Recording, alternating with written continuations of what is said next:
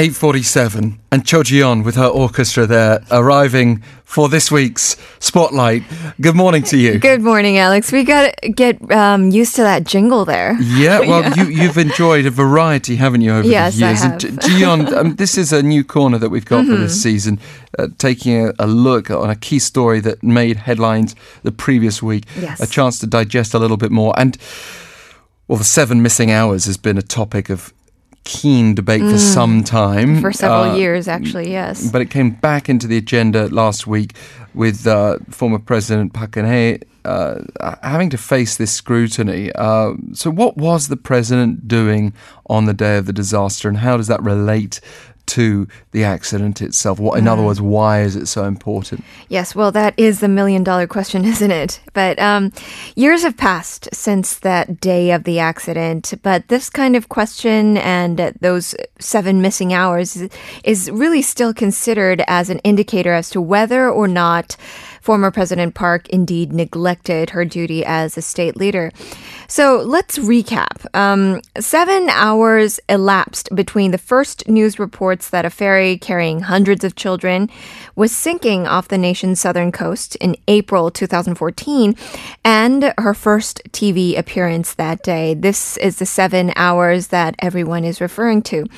But a lack of information on her whereabouts and actions at the time has fueled conspiracy theories. And these theories have reemerged time and time again. The reason why former President Park consistently lied about her whereabouts on the day of the tragic accident was probably to hide the existence of 최순실. The first orders made by President Park on the day of the accident was at 10:22 a.m., or so it is said, which is 7 minutes later than the announcement made by 청와대 at that time. So 7:22 is the version that was revealed to have been the truth. Even the time was actually fabricated to make an excuse for the president that she made orders before 10:17 a.m., which was actually the golden time for rescue and the time the last Kakao message of a victim was sent saying, "The ship is tilting. I miss you, Mom and Dad." Awful detail, that one. Yes. But there have been discrepancies in the timing of everything announced by the Blue House to reports made from media outlets. Yes, there have been numerous reports where they actually compare minute by minute of what actually happened and what was reported by the Blue House.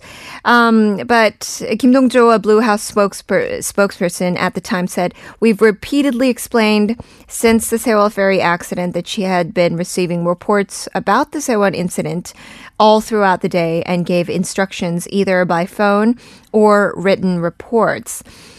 On the day of the tragedy, the National Security Office sent a message to the Blue House at 9:24 a.m., some 30 minutes after the initial report on the incident, confirming a reported sinking of a ferry with 474 passengers aboard. This text message was soon followed by an official report, upon which President Park supposedly made a call back to the NSO, ordering, quote, not to allow a single death to happen. And she also was said to have called the Coast Guard chief at 10:30 a.m., demanding that all available forces be mobilized for rescue operations. So these two phone calls, which were only confirmed by 청와대 and the two respective offices, were the last actions to be heard from the nation's top chief until she finally appeared at the Central Disaster and Safety Countermeasures headquarters at 5:15 p.m.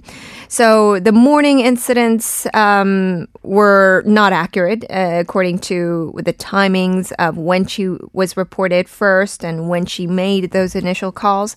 And then there was a huge gap in time until that 5:15 p.m. And even after her appearance, there was a lot of talk about her coming under fire for apparent lack of awareness of the situation.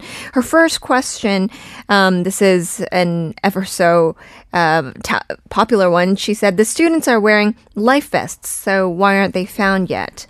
And since 11:30 a.m., the ferry had been fully submerged with only its bow remaining above water, with most of the passengers trapped in the capsized vessel. And this kind of disconnection from the urgency of the matter later convinced a lot that Park's unexplained hours of silence had not been spent on catching up with the accident. It's a disconnect with the people, I suppose, Yes. that contributed so much to her downfall. Yes. As a president. But despite persistent calls for her to clarify her whereabouts and actions during that time, this 7-hour mystery has never been fully explained. Yes. For all these years, the Blue House's official stance has been that it could not offer details due to quote-unquote national security, and escalating rumors that Park was having a secret rendezvous or she was undergoing cosmetic surgery on the day. They haven't been enough to really unseal the silence. There was a 19-page document submitted by her lawyers before her impeachment, but the Constitutional Court took issue with the explanation, saying that it falls short of details of what Park was doing as she was being briefed during the sinking of the ferry, as well as when and how she first learned about the accident. And according to the court, the document appears to be insufficient in explaining these missing 7 hours. It only includes what orders she gave and what reports she received. And the court had asked Park to recall her memories in order to clarify her actions while the ferry was capsizing. And it also asked her lawyers to supplement the document and submit it again. But then again, it didn't call through. There have been other reports that ex-President Park mostly stayed in her official residence while working as the leader of this country anyway. Yes. This is why she's also suspected of not having direct reports of major agenda items. It said that Kim, who was working at the official residences, didn't really tell her that there were reports or anything. They just left documents on a side table in front of her bedroom, and she would take them into her bedroom whenever she wanted. And so, Kim wouldn't even report to her that she had received such documents, which is why she never received the reports on a timely basis. And the prosecution believes that this is the reason why she was briefed of the Sewol incident around 10:30 a.m., 1 hour and 30 minutes later, just because of this reporting structure. Well, thank you very much, Cho Ji-yeon. Thank you, Alex. Very good to have you here with this week's Spotlight. You can turn off that fierce glare now. Great to be here. And we'll look forward to seeing what you have in store for us next Monday.